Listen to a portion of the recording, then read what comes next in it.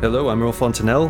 This is the Schwepp, and today we are speaking with Julian Strube, a man currently at the University of Heidelberg, soon to be moving on to the University of Münster for a very interesting research project, and a man, importantly for our purposes today, who knows a thing or two about the current debate within the study of Western Esotericism, about whether we should even be calling it Western at all, and what's all this Westernness about. So, Julian, thank you very much for appearing on the Schwepp.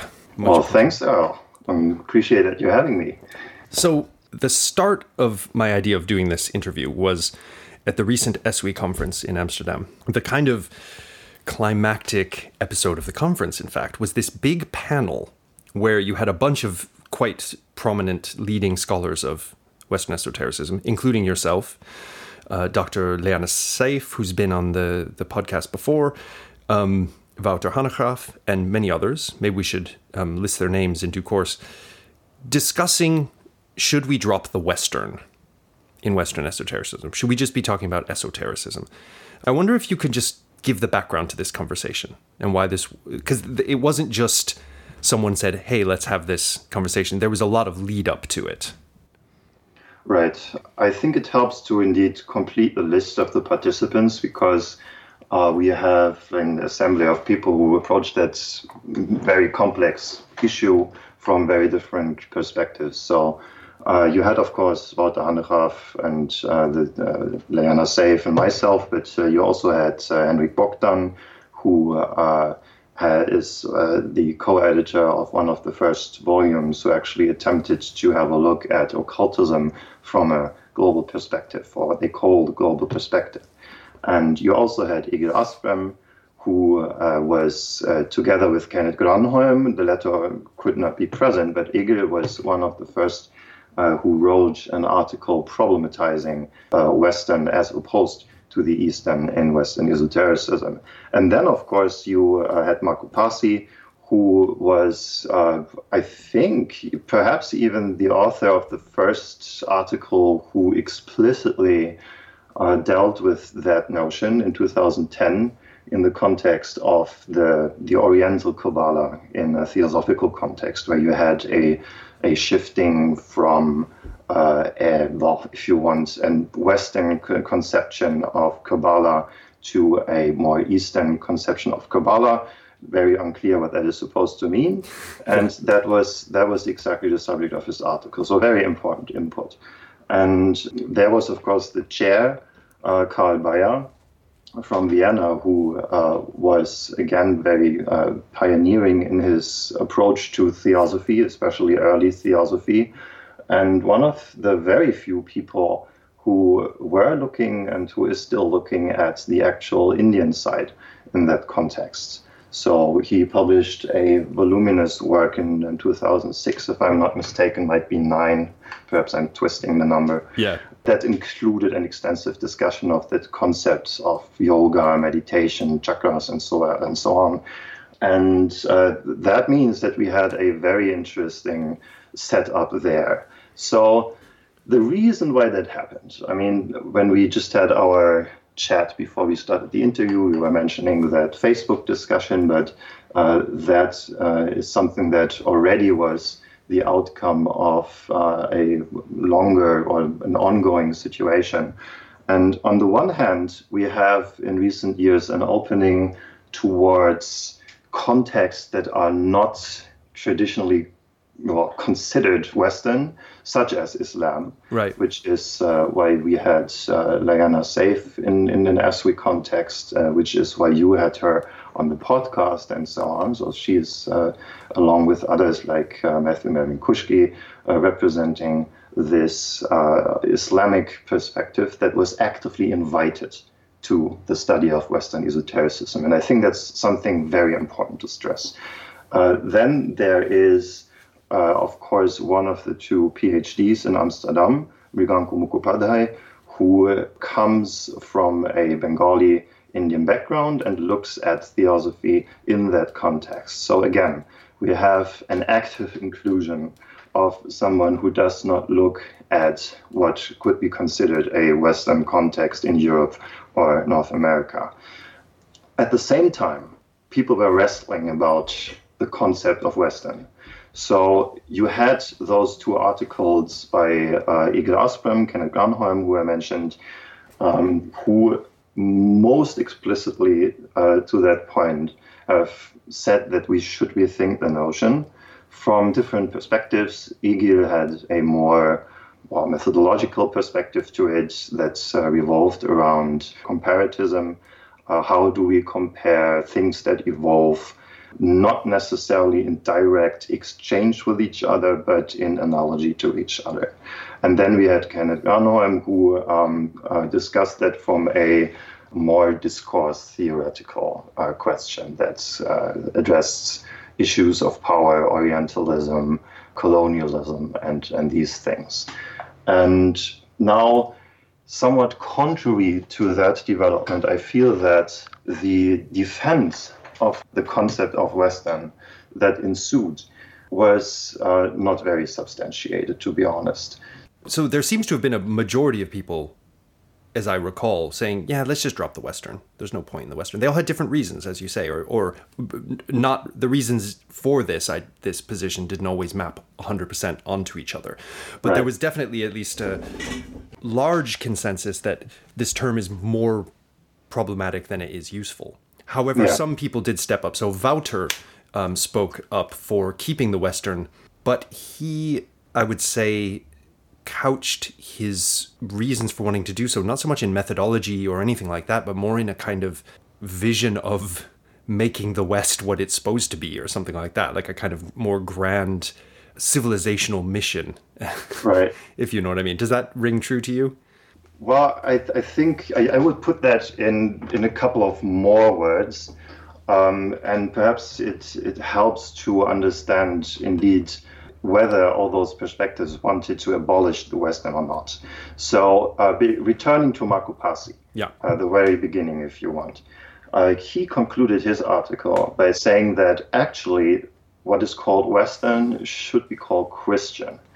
And I didn't see that he really followed up on that, but it is extremely significant to keep that in mind.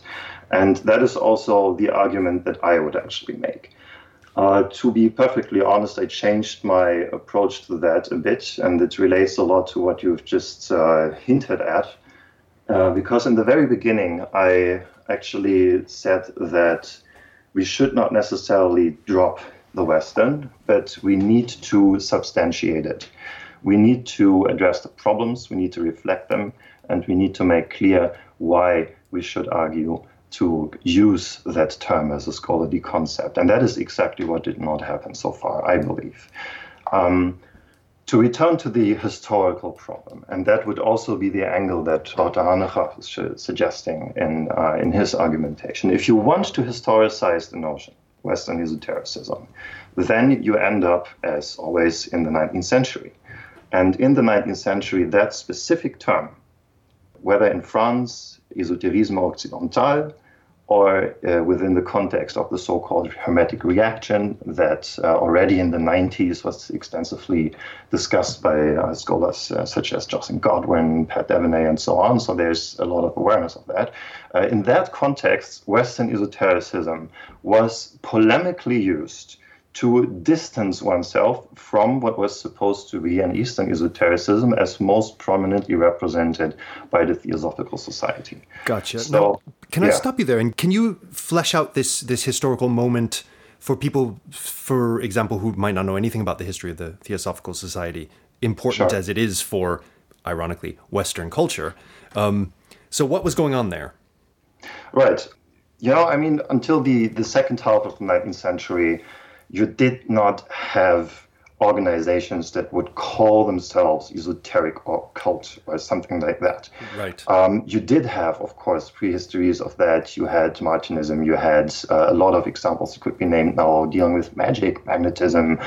Spiritualism started a bit earlier, which is always the big nemesis and the big problem for those theosophists especially. But what then happened, and maybe I should also add that I worked about Eliphas Levi, who in the 50s was the one to popularize the term occultism. But Levi is a good example because he is exactly not one of those who founded a society and did not even establish a school, to be precise.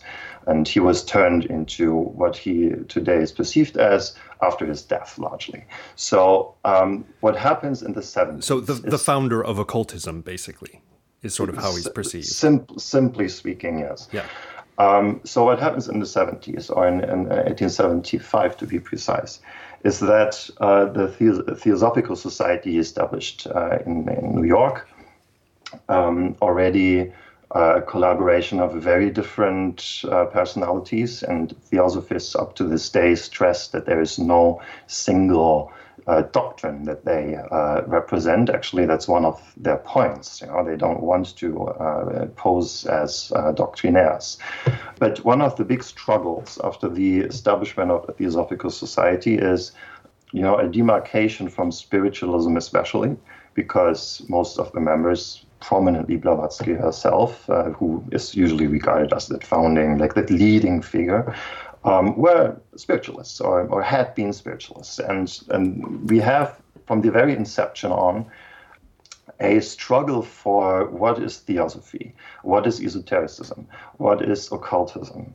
And, when you look at the classical narrative, not even classical, it's something that we find in Wouter's recent article, for instance, on globalization, is that esotericism then gets exported into the world, and the Theosophical Society is significant in that because just a couple of years after their establishment, they physically moved to India after they had established contacts to Indian reformers. And in that Indian context, that is where they thrived and where they actually became a significant political force.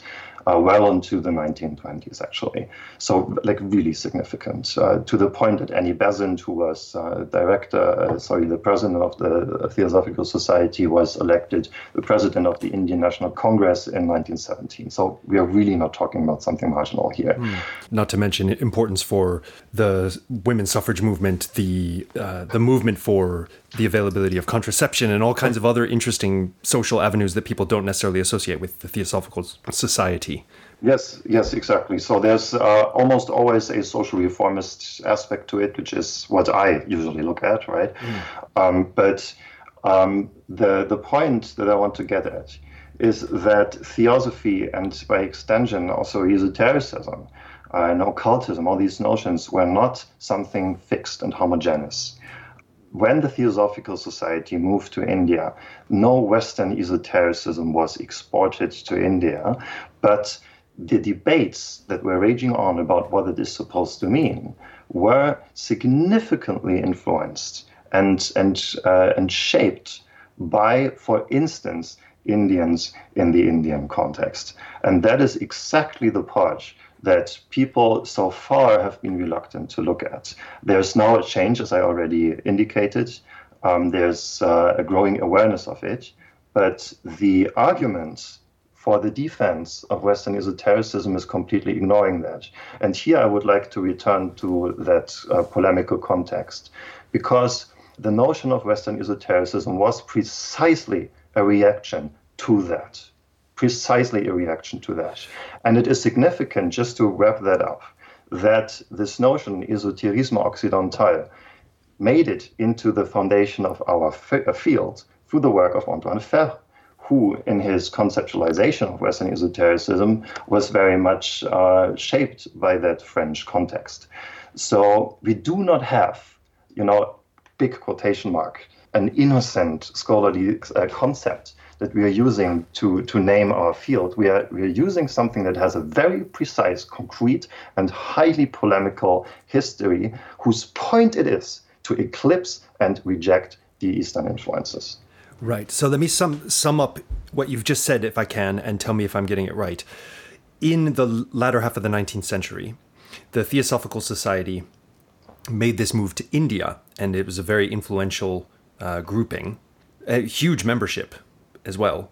You also had arising people like the Hermetic Order of the Golden Dawn, and even within that, people like Arthur Edward Waite, who were specifically saying, we have our own tradition opposed to this Eastern stuff, And we have the Grail, and we have the Christian Kabbalah, and we have alchemy and all this kind of stuff, and re-embracing grimoire traditions, re-embracing certain elements from what you might call, I'd say, Western European esotericism, and creating a new syntheses of various sorts and saying this is Western esotericism, something similar going on in France. And that term gets coined for this kind of formulation in opposition, would you say, largely to what's happening in the Theosophical Society? Well, that's an important factor of it. It's surely not exclusively like that. Right. And of course, I'm breaking things down brutally at this point. But basically, when we are talking about the history of the concept, Western esotericism, that is probably the most significant aspect of it. And you also had this polemic within the Theosophical Society as well, right? Oh, yeah. You had people going, no, this is all Hindu stuff. We want to get back to the true Western roots and so on. Yes. So the term Western esotericism, or the French equivalent thereof, is not something that scholars coined to describe a historical reality, but rather a term that was already in play in late 19th century polemics within what we would call esotericism. Yeah. That was then taken on, notably by Antoine Fèvre, to describe a historical reality. However, it's a loaded term. It comes to us loaded. Indeed, it does. And a lot of terms do, obviously. Yeah. So that is something that is very important to point out.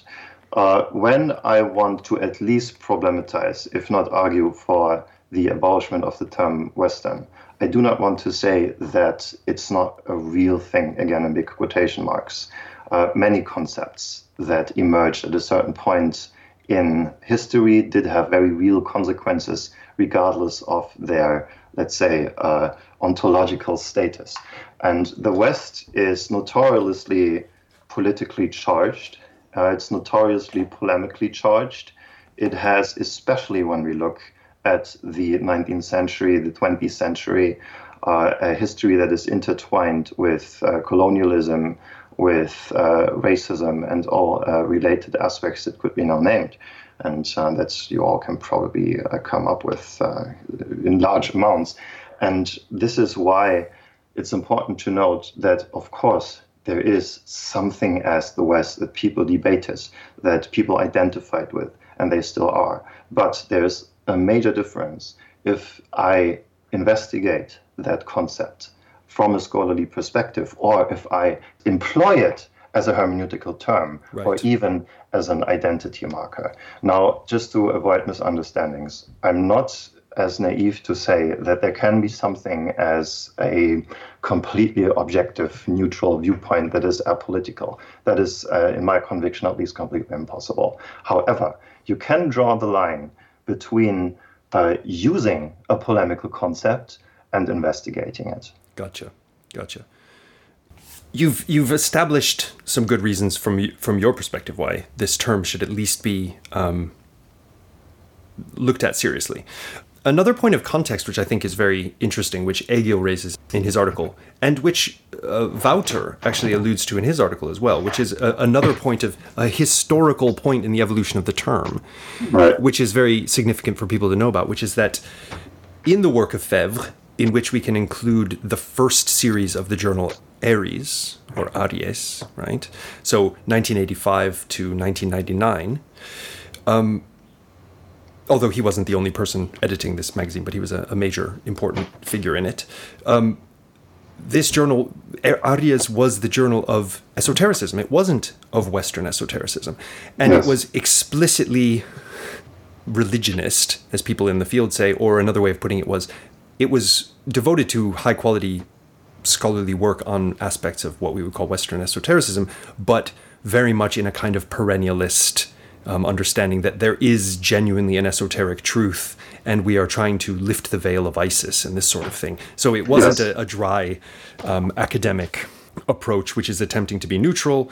It's very much, here we all are, we're esotericists, we happen to also be academics, and we want to, if we read an article on Paracelsus, we want it to be a good, historically grounded article on Paracelsus, but we also think Paracelsus was a wise man, right?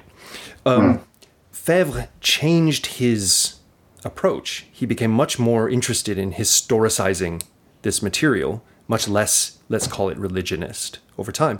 And the second series of Aries, which was launched, published by Brill, took on the name Western Esotericism. And this was specifically a move, historically, to try to historicize, to say we're not talking about some kind of universal ahistorical tradition, we're not talking about some perennial truth, we're not speaking from within these traditions, we're studying them from a historicist, scholarly methodology.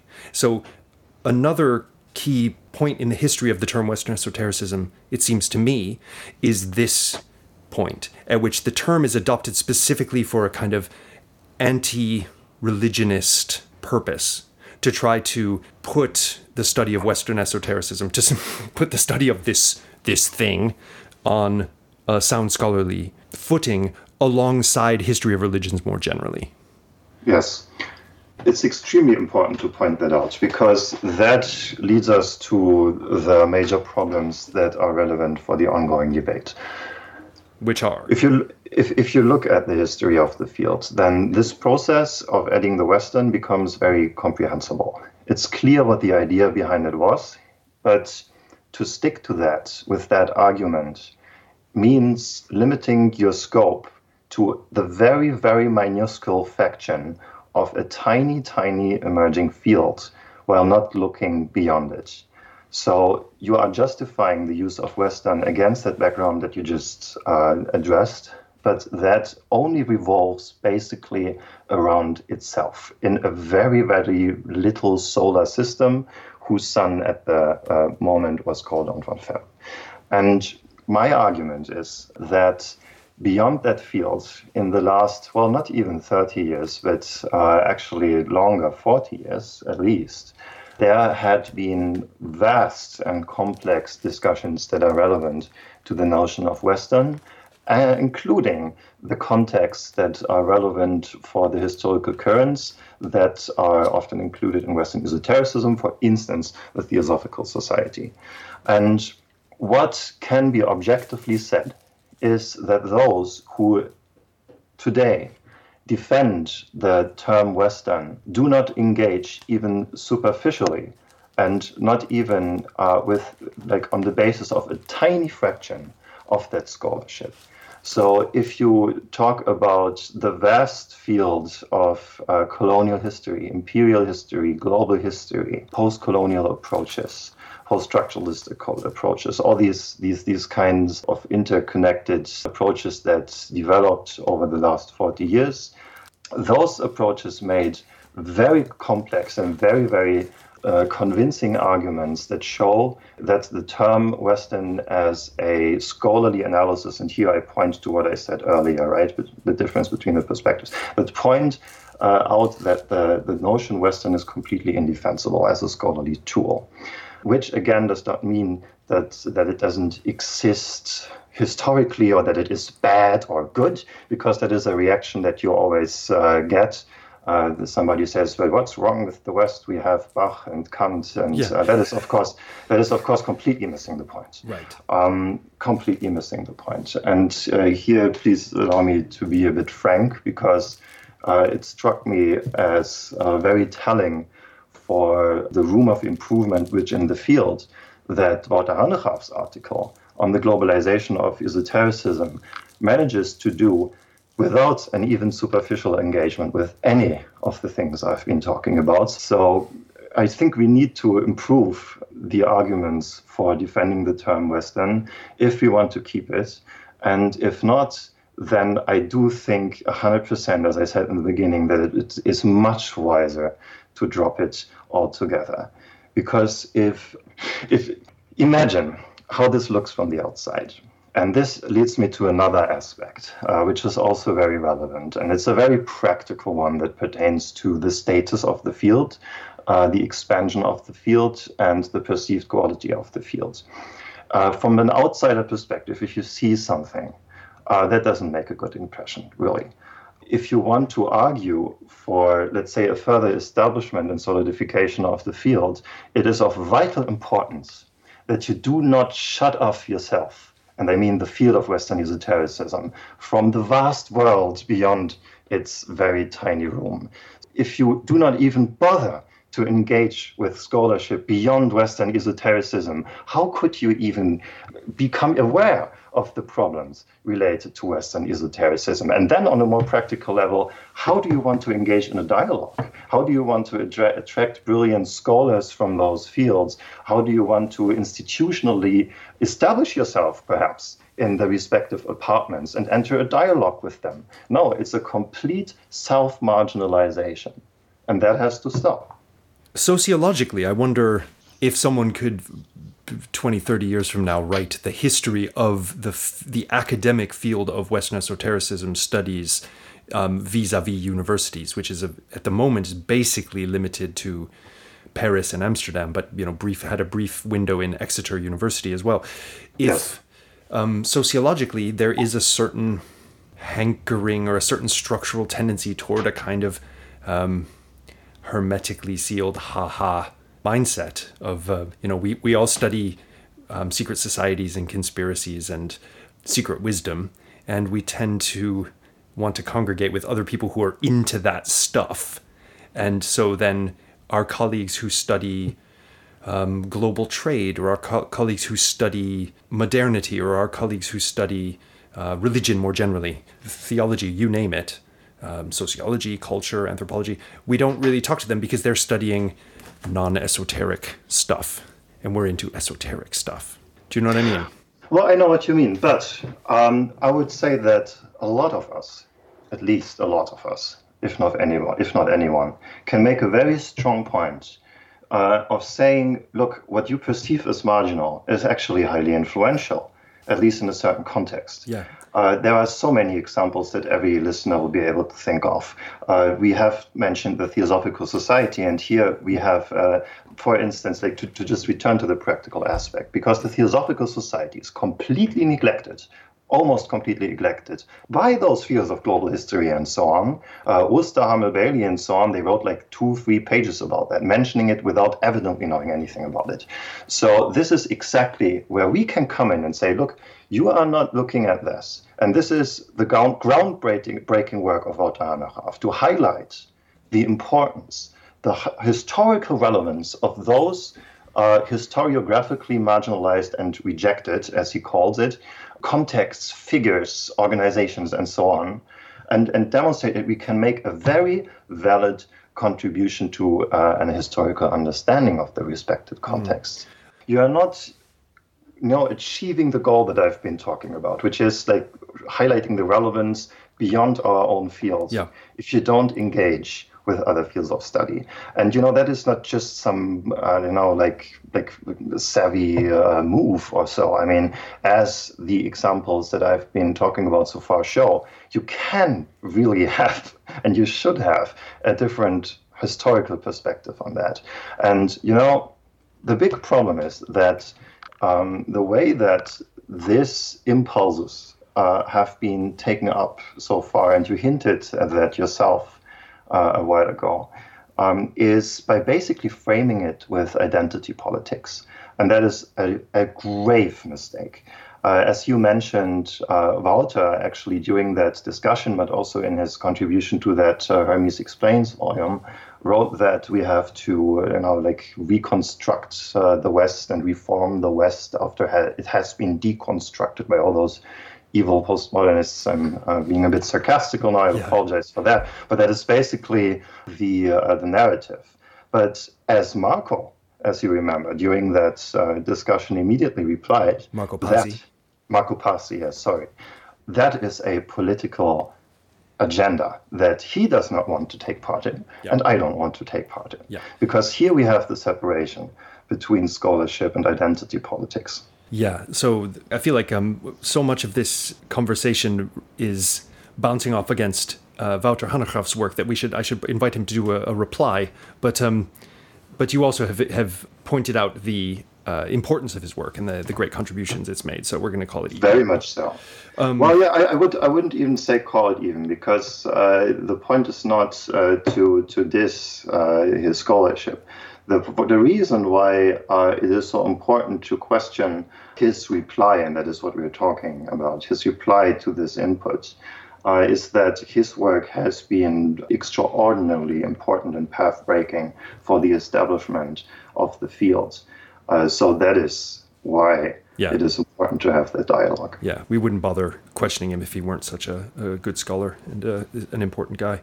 So at the end of the panel at SWE, Andreas Kilche, who is the head of the SWE, the president, I guess is his title. Yes. I'm not sure.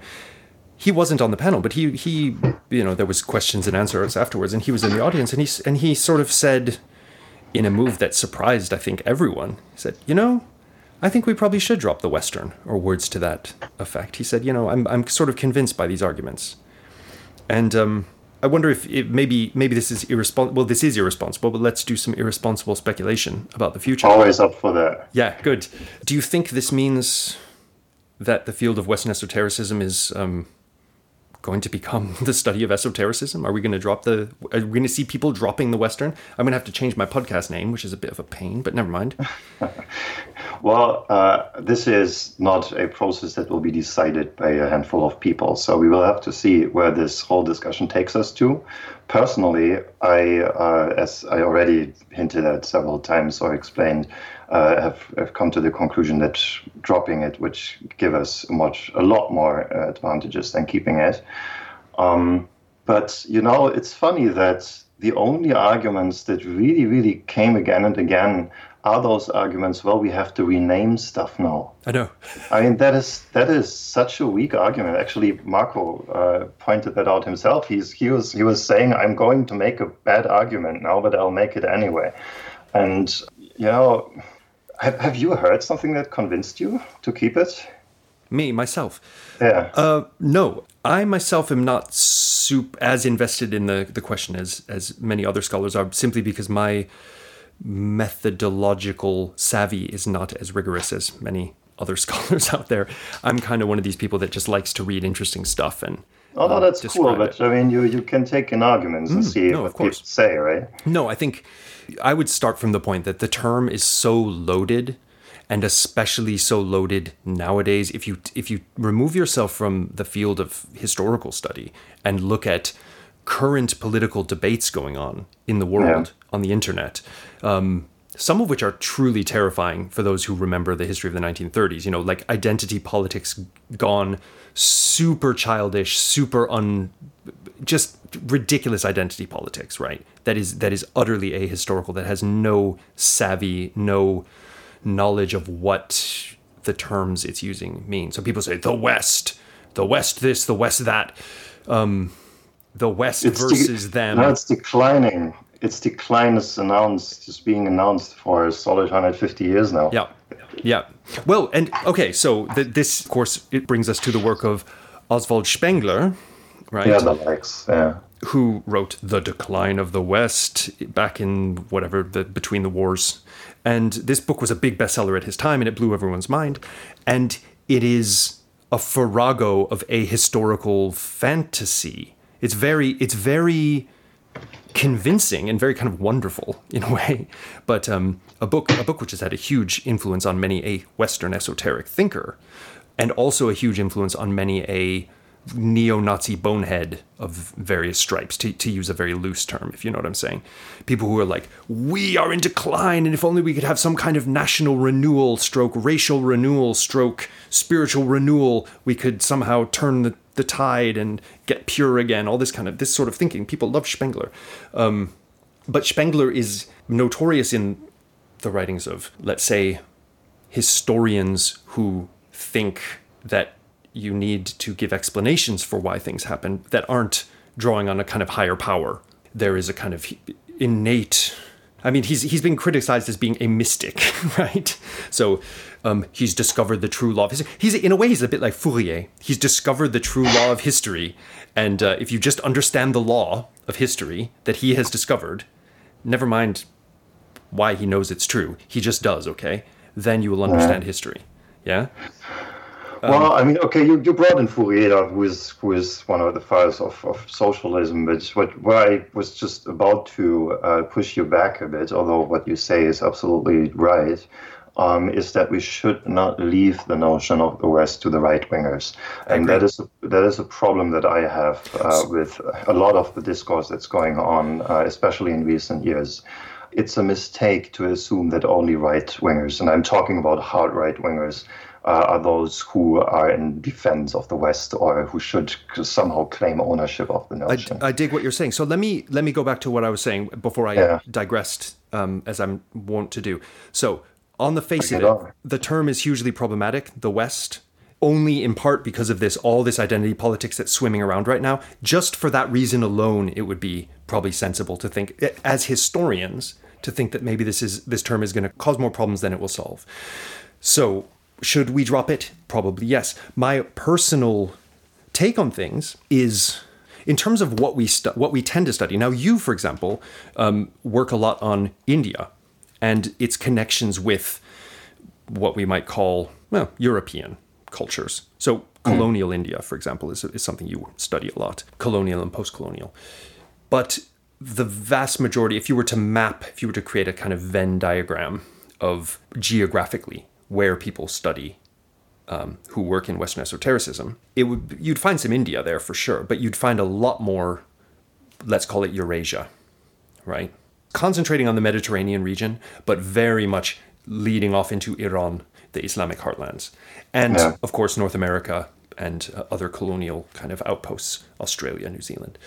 And that being the case, I'm very convinced, maybe this isn't methodologically the most rigorous and sensible approach, but it kind of works for me with Matthew Melvin Kushki's approach. Look, there is a coherent, though extremely complex historical reality, which is something that we might usefully describe in shorthand terms as the Abrahamic Hellenic synthesis, right? So that's Jews, Christians, and Muslims with the legacy of things like Plato and the Greco-Roman world at their fingertips and used as a philosophical and scientific vocabulary for explaining how the world works. And this, I mean, you don't have to call it the West, but you need a name for it.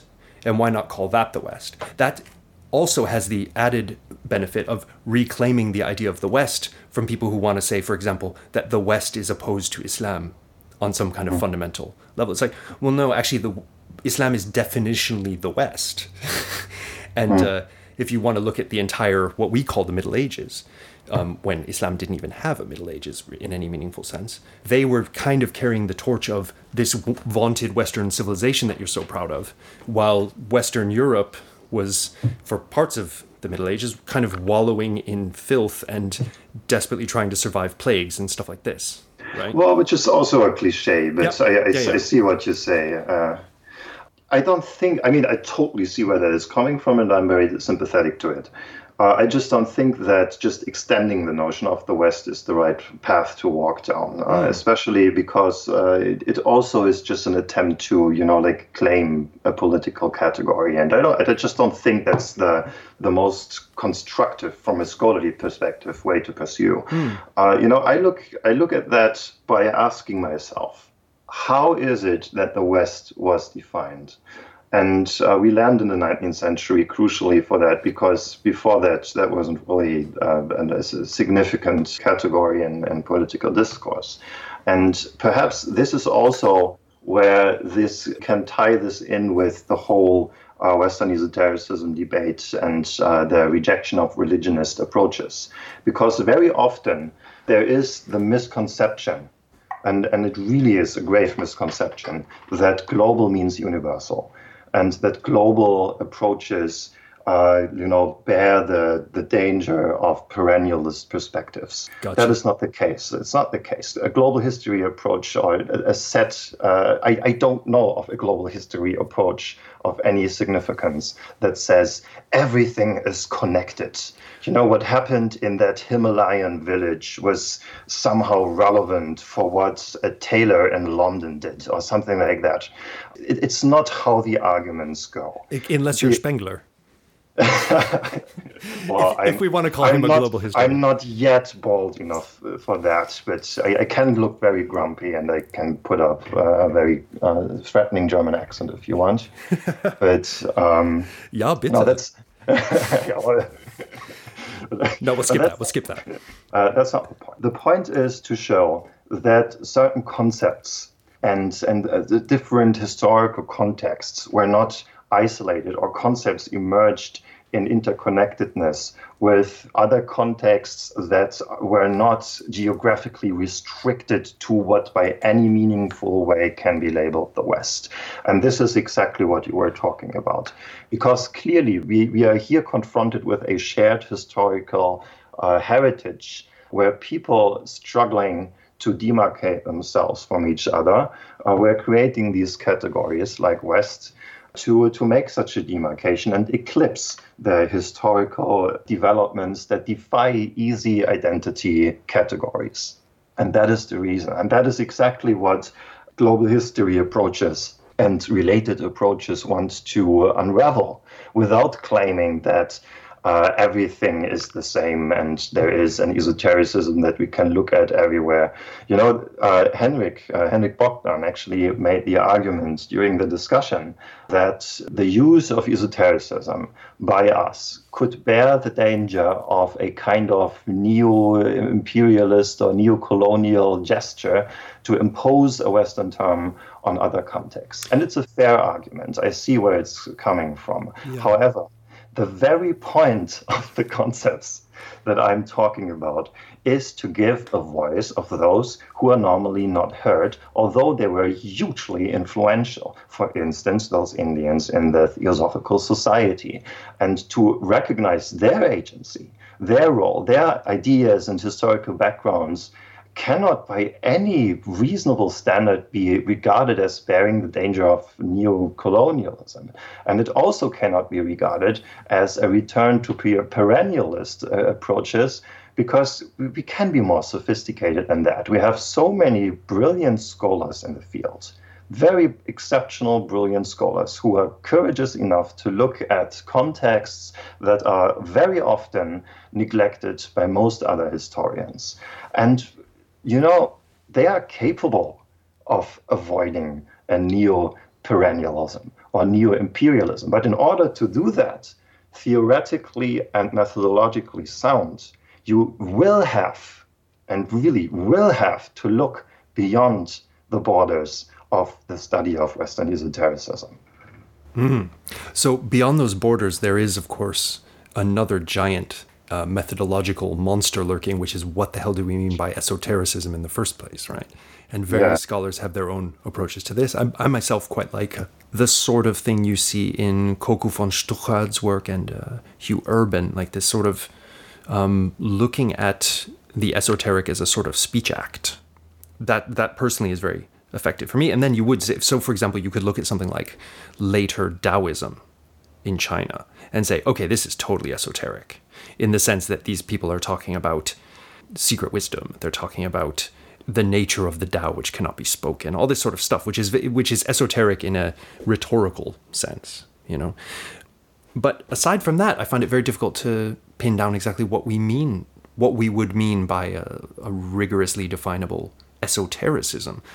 When you think of esotericism, you tend to think of really cool, weird engravings with lots of funny details and wizards and robes, Latin words, maybe some Latin in there, you know. This is esotericism, and that's probably not a conversation for now. That's a conversation for another time. But it's like, if you get rid of the Western, great, that's cool, I can dig it. Then you're left with esotericism. So in Egil's article, he does a very good job of anatomizing some of the history of the term that we've been talking about in the field. He doesn't go back as far as you do to the 19th century and the actual debates about Western esotericism within what you might call the sort of esoteric or occult fraternities and stuff like this. But he does that. He also looks at it from methodological grounds and says, you know, this term is fraught with many problems. But he doesn't touch on then the problem that arises when you're left with just esotericism. That's not simple either. It's not like, oh, great, we've got rid of the problematic Western. We can all agree on what esotericism is, so let's go forward in in peace and brotherhood, that problem is huge. Well, that's absolutely true. 100% what you're saying. It depends on your approach.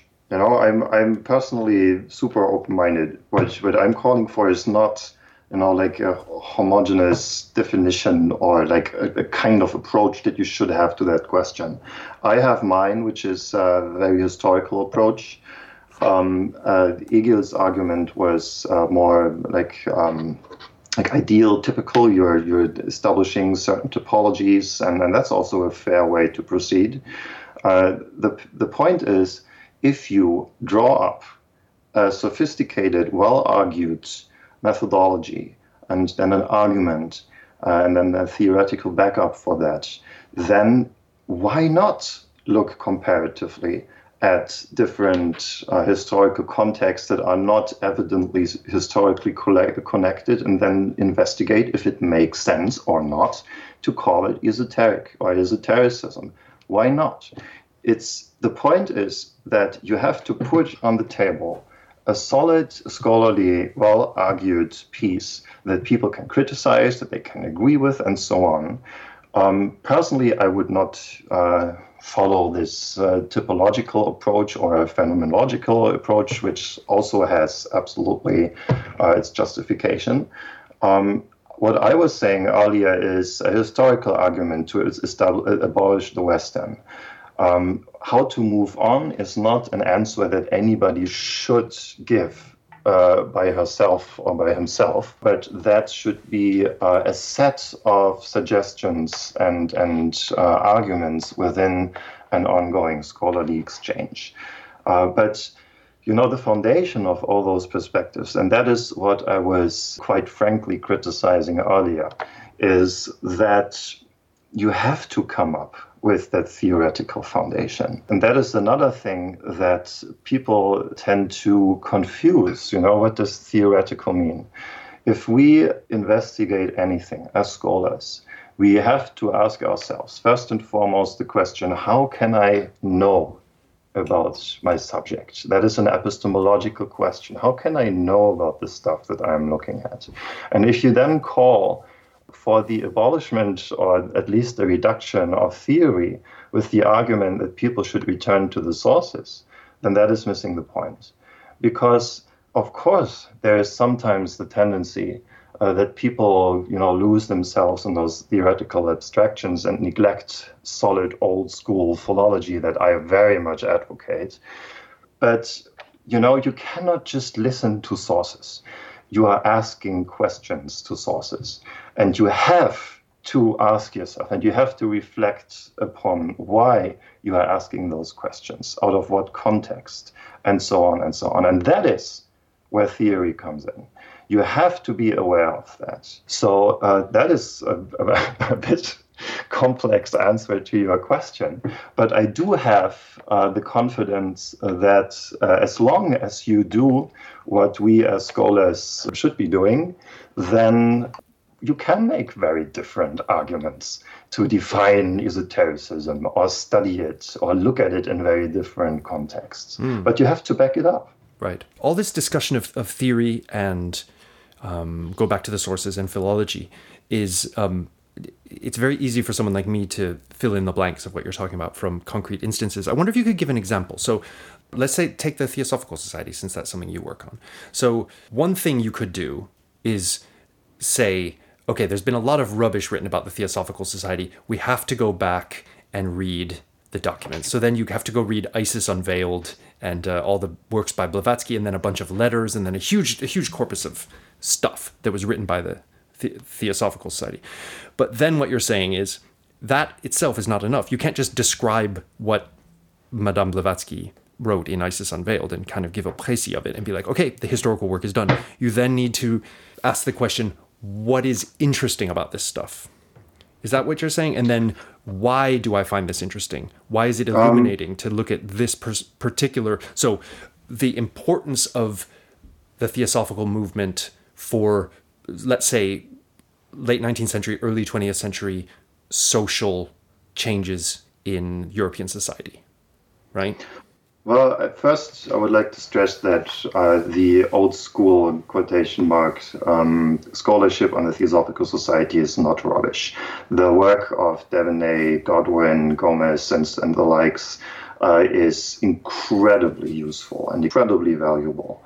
Where I would level criticism is that they do look, and this sounds very cliched, but it's what it is. They do look at white Europeans doing stuff. And that is not rubbish, it's not bad scholarship, but it sheds light on a part of the story. And I argue that shedding light on a broader part of the story gives us insights into a more comprehensive understanding of the history of the Theosophical Society. So what I argue is not that we should drive a wedge between those who study theosophy in English-speaking European, North American, and other parts. We haven't even talked about the problem of Latin America. We haven't even talked about the problem of Africa. All those things. The populations within what is usually considered the West. People of color. How represented are they in the history of esotericism? We have to expand our mindset and our scholarly set of tools and concepts, approaches to develop a more complex understanding. And this is not about a struggle between postmodernism and old school scholarship or something like that. It's something that every single one of us will benefit from, because we will make the relevance of the stuff that we do much clearer. We substantiate our concepts, our tools significantly, and we open ourselves up for dialogue with disciplines that are, a bit larger than us. Right. Well, Julian Strube, that is a ringing manifesto-like statement, which is probably as good a place as any to end this conversation. It's been really, really helpful for me to organize my own thinking about this ongoing debate. So hopefully listeners will have got some idea about the origins of this term Western, how the term Western and esotericism first met up, in what context that happened, how that then evolved and became a scholarly construct, and the current state of play, at least in one corner of our very narrow field, as to whether we should keep the Western or not, and with some kind of view to the future. So thank you very much for taking the time to talk to us. Oh, thanks. It was a lot of fun. Much appreciated. And stay esoteric. You do the same.